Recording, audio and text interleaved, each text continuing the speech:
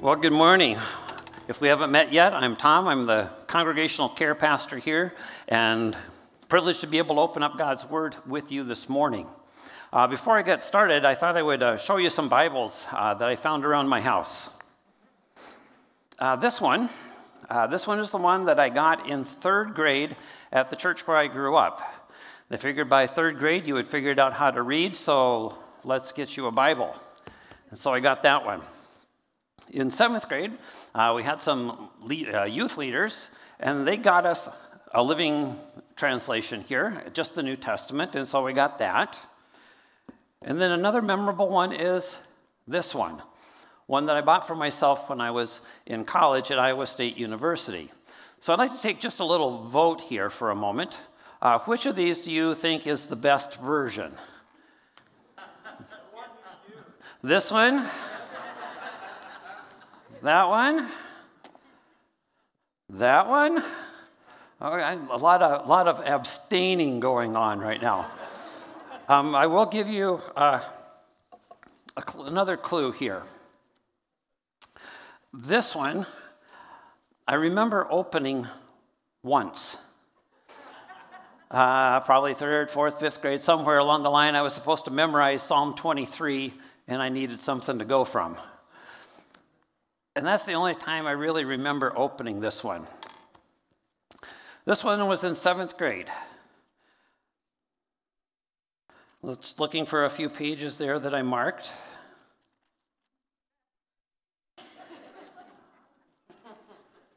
Oh, Matthew 6, 9, 8, 7, yeah, no, that one, okay.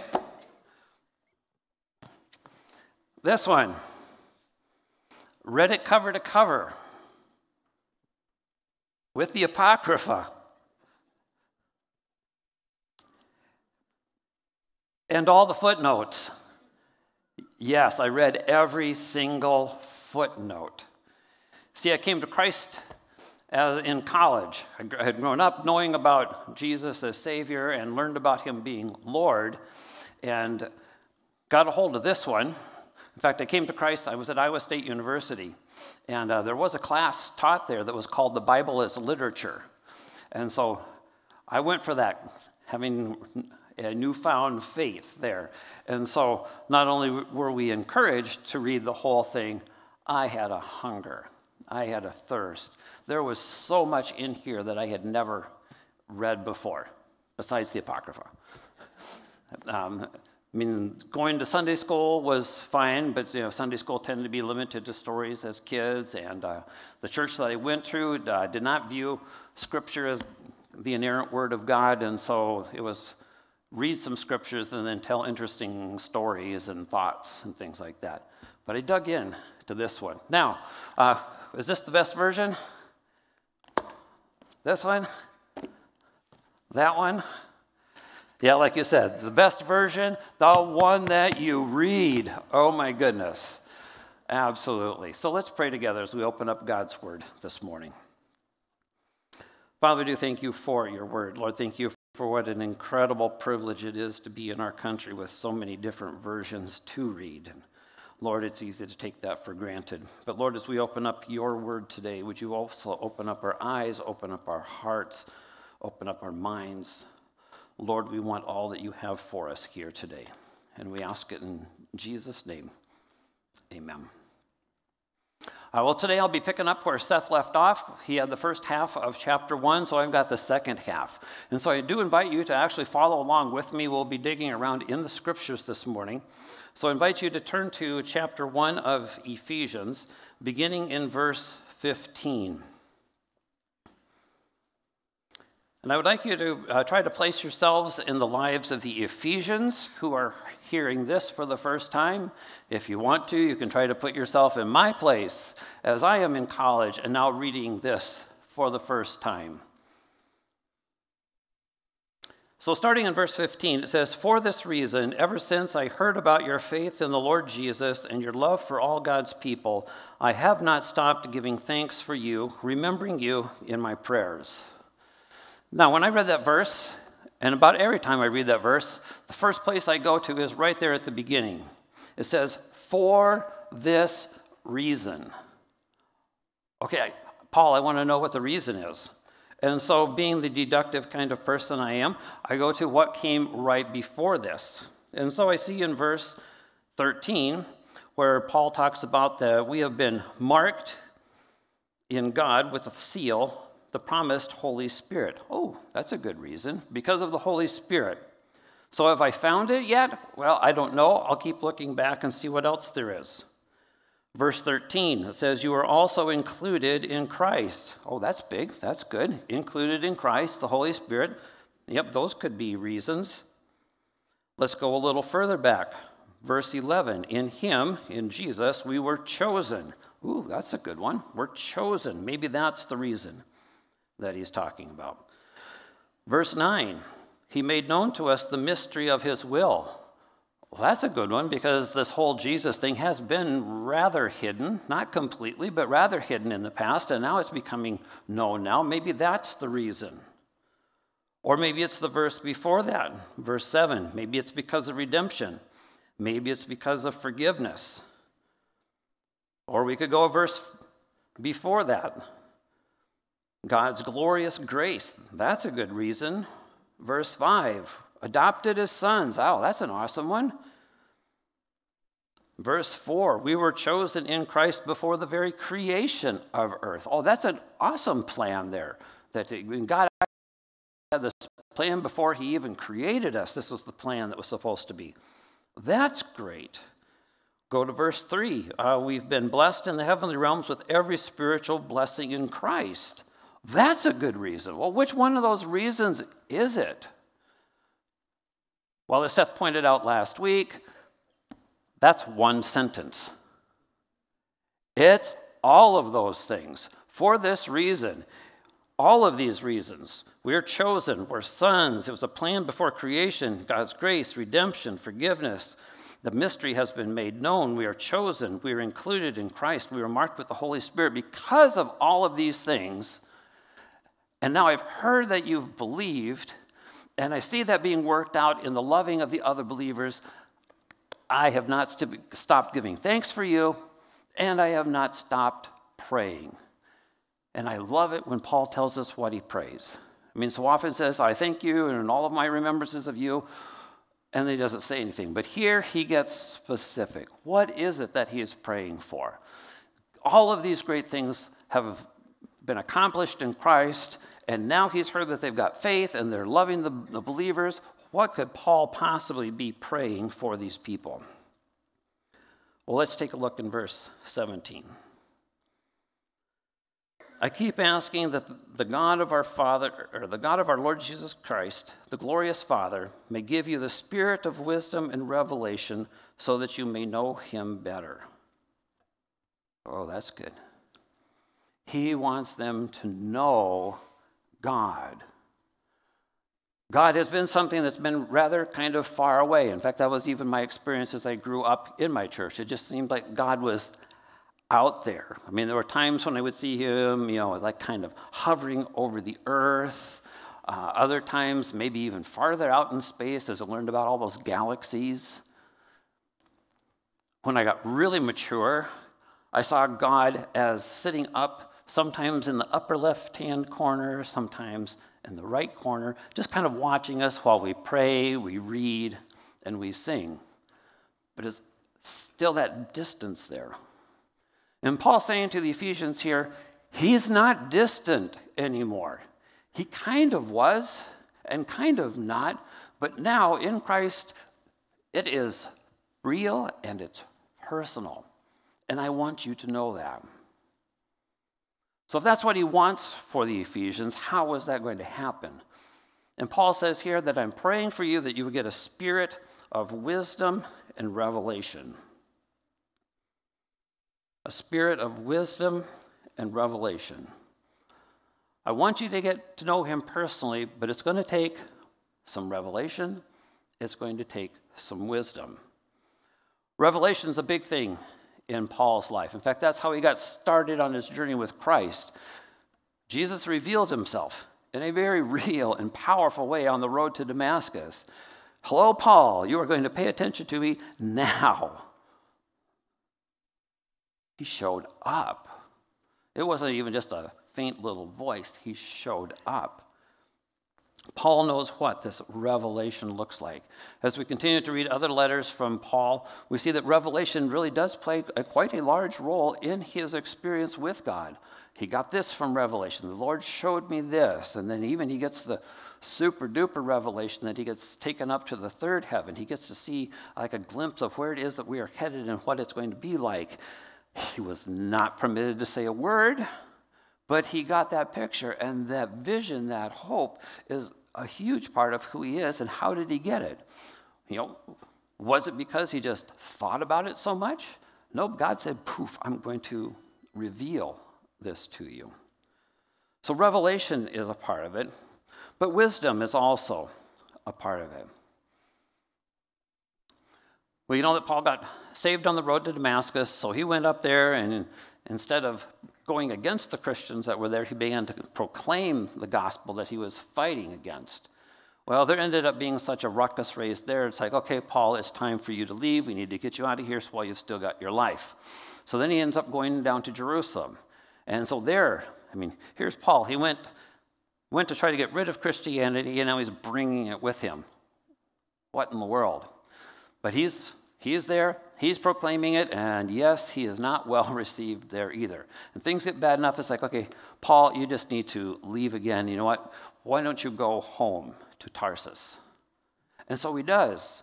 And Galatians tell us that he hangs out there for 3 years. And what does he do during those 3 years? We hear nothing. But highly suspicious that he had a 3-year cave time with the Lord. Okay, maybe a bit of a stretch, but definitely going back, it's like, okay, I've got my scrolls, I've got my parchments. God has been working in this way in my life.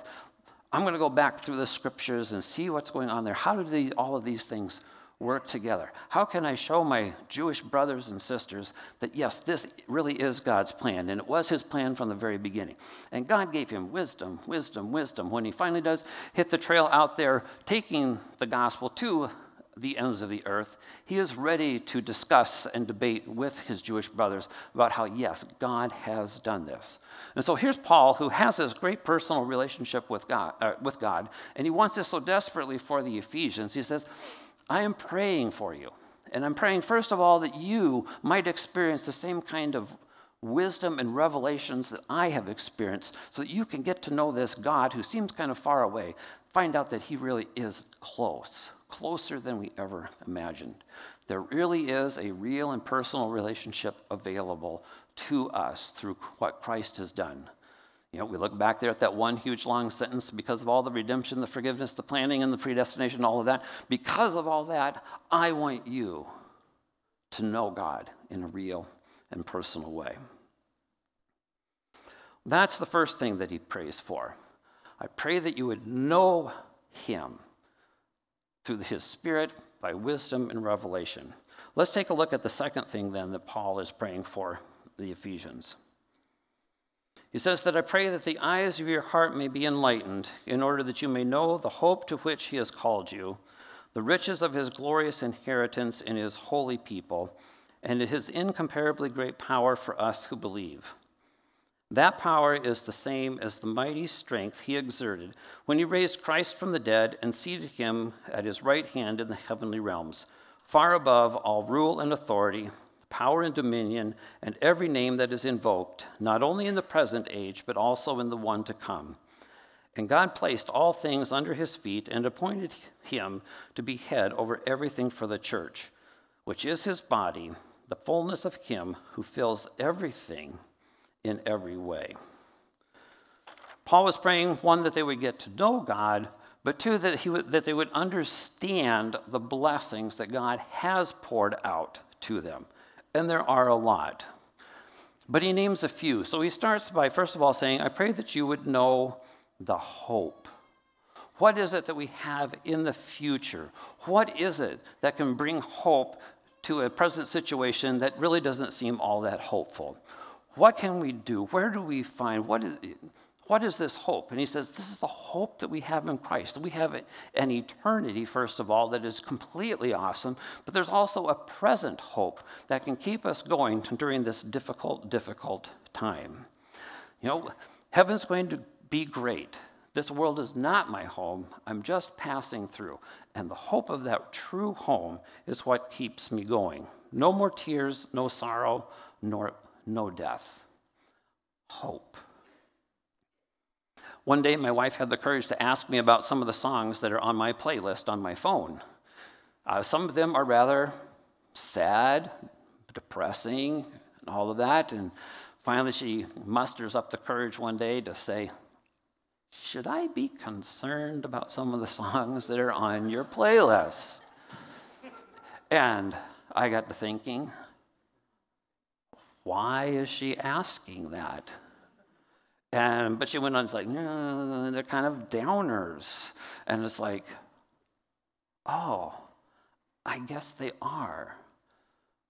But there's the hope that's in those songs is what resonates in my soul. Some of these songs have their roots in the spiritual songs that were written during the slavery times, written by people experiencing slavery. And some of those are the most powerful, hope-giving songs, but they're in a depressing situation. But you hear the hope that comes, how would you say, burning through. It stays there. Yes, the situation is horrible, and yet that confident hope that keeps them going and keeps them moving on, keeps them looking for things are going to get better. This world's not our home, and we're looking forward to that day. So she's much more assured now. You can keep listening to those. That's all right, because the hope that is in those songs is what gives life in this otherwise dying and decaying world. And Paul says, that's what I want for you, Ephesians, and that's what he would pray for us. I want you to know that hope that exists. It's real and it's powerful, even in the midst of the crazy, depressing, dying world. I mean, we're a part of that creation that is just moaning, waiting for the revelation of God's redeemed people. It's coming. We will hold on to that. We will hold fast during these difficult times. The second thing that the second part of this request, Paul is praying that they would know the riches, that they would know the riches. It says that you may know the riches of his glorious inheritance in his holy people. Honestly, commentators aren't sure what to do with that. What is being emphasized? What is modifying what? And it's like, well, if you look at it this way, it could be that. If you look at it from this way, it could be that. If you look at it that way, it could be that. So what do we do with that? I have no idea.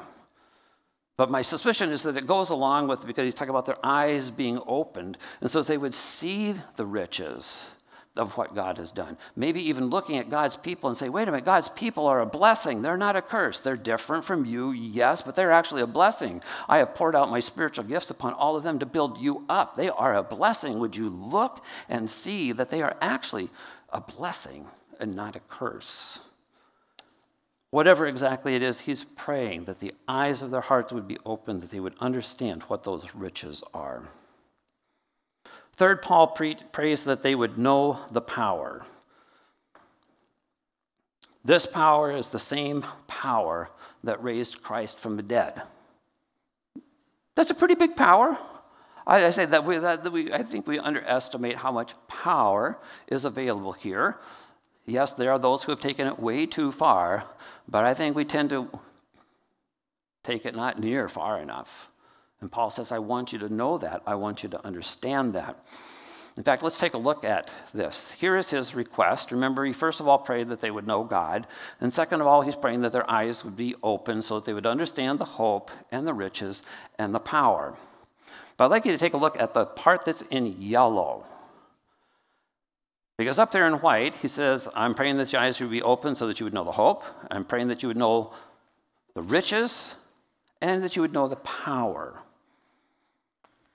That yellow represents how much of his prayer request is related to power. So it's almost like, I want you to know hope, I want you to know the riches, and I want you to know the power that is available to us in Christ. Let's read it as he kind of starts stacking things up here. It says, his incomparably great power for those of us who believe. One thing. That power is the same as the mighty strength that he exerted when he raised Christ from the dead and seated him at his right hand in the heavenly realms, far above all rule, authority, power, dominion, and every name that is invoked. And not just in the present age, but the one to come. And he can't even go any taller, but he throws more on. And God placed all things under his feet and appointed him to be head over everything for the church, which is his body, the fullness of him who fills everything in every way. I think he's into the power here. Those are really good things, the hope and the riches, but God has so much for us. Look at all those things, the inheritance, the redemption, the forgiveness, the adoption, the seal, all of that. Because this is all true, I'm praying that you would understand and experience the power that is available in our new life in Christ. That's a lot of power. Seth closed up his message last time with a diagram. So would you bring that up? Over on the left, the blue there is kind of the earthly realms, and the red is the heavenly realms. So on the left there, the far left, that bluish part, that would be like just living our life in the earthly realms with our earthly resources, trying to get by in this world. On the right there with the red, that crescent part over there, that would be like all of the heavenly stuff that exists, but it's not ours right now. I mean, if we had gotten saved and then we died, then we would have experienced all that good stuff and be experiencing it now. That's not available to us. But there is this intersection of our earthly realm and our heavenly realm that is a whole new experience that Paul says this is open to us now. There is the hope, there is the chosenness, there's the blamelessness, the seal, the included, the adopted, the revelation, that every spiritual blessing, that is what is available to us now as we live this present life. We don't have to live as slaves to this world anymore. We can. You certainly can. In fact, Paul is describing the Ephesians here as, ever since I heard of your faith. Okay, you got the truth, and I see it settling well in this group of people we're called the Ephesians. You've started faith, you've come to faith, but God has more for you. It looks like knowing God in a real and personal way. It looks like understanding what all God has given to us, that we don't have to live this way anymore. He says there's so much more available to us. And he says to the Ephesians, I'm praying for that. I want you to know more and more of what it is that God has done for us and what is available to us as his children in this present world. This world's not our home, but we do have to live here. So I'd like to describe this reality as not living under the circumstances. We don't have to live right where we are, and it's like, oh, that's just the way this world is, and that's the way it goes, and come Jesus soon. We can live under the circumstances. But I hesitate to say that we can live over the circumstances, above the circumstances, like they just don't even touch us. That's coming in the dark red. But right now, I would call it living through the circumstances. We're not under them. We don't have to follow the ways of this world. We don't have to keep acting the way that we did. There is something new. There is something powerful and fresh, and we can be experiencing that now. But will we? Will we be content to live that way? We can, but there's really more.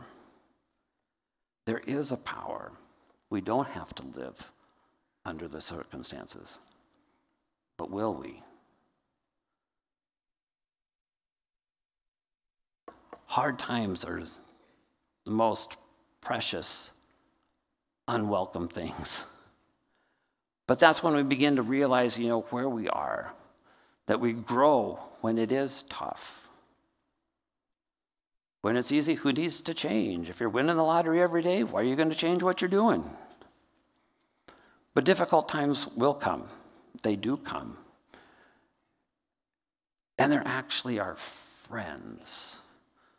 Because then we begin to experience, God did it. He saw me through. He provided. I didn't even ask for that, and He provided. I asked for it, and it showed up in the most amazing way. I've become far more patient. I've become far more respectful. God wants to do that. He wants to make changes in our lives. He wants us to reflect Him well. I look at the end of this prayer where Paul says, and God placed all things under His feet and appointed Him to be head over everything for the church, which is His body, the fullness of Him who fills everything in every way. Some of you have heard me talk about the picture that I have in my office where it's a double waterfall. We start up here, there's a waterfall, and you see it fall down into this pool, which overflows and fills this pool. And I think that's a really good picture of what it is that God is doing in Christ and through Christ and to us. And that you see God in His fullness spilling down into Jesus, who now has the fullness of God, who is now then overflowing into us as believers. This is God, it's God, it's God, it's God.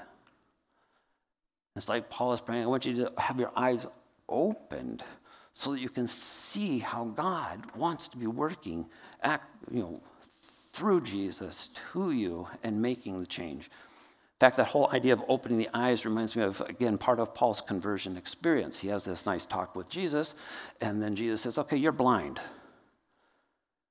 Take him into the city, wait 3 days. Ananias comes, lays hands and prays for him. And then it says something like scales fell from his eyes. It's like, interesting. Is that like a word picture of God just opening these blind eyes to the truth?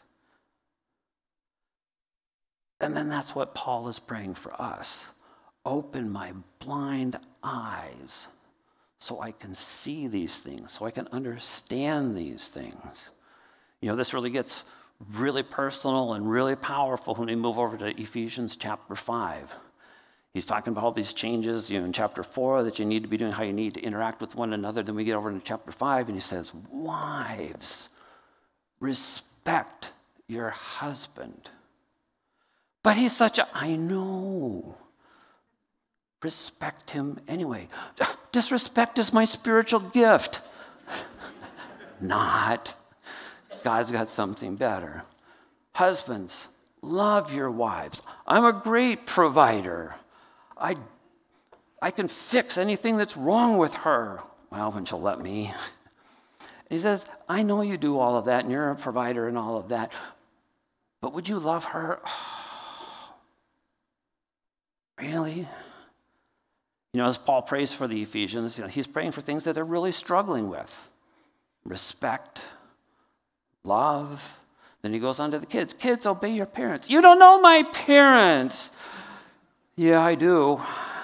And I want you to obey. I can't. Yes, you can.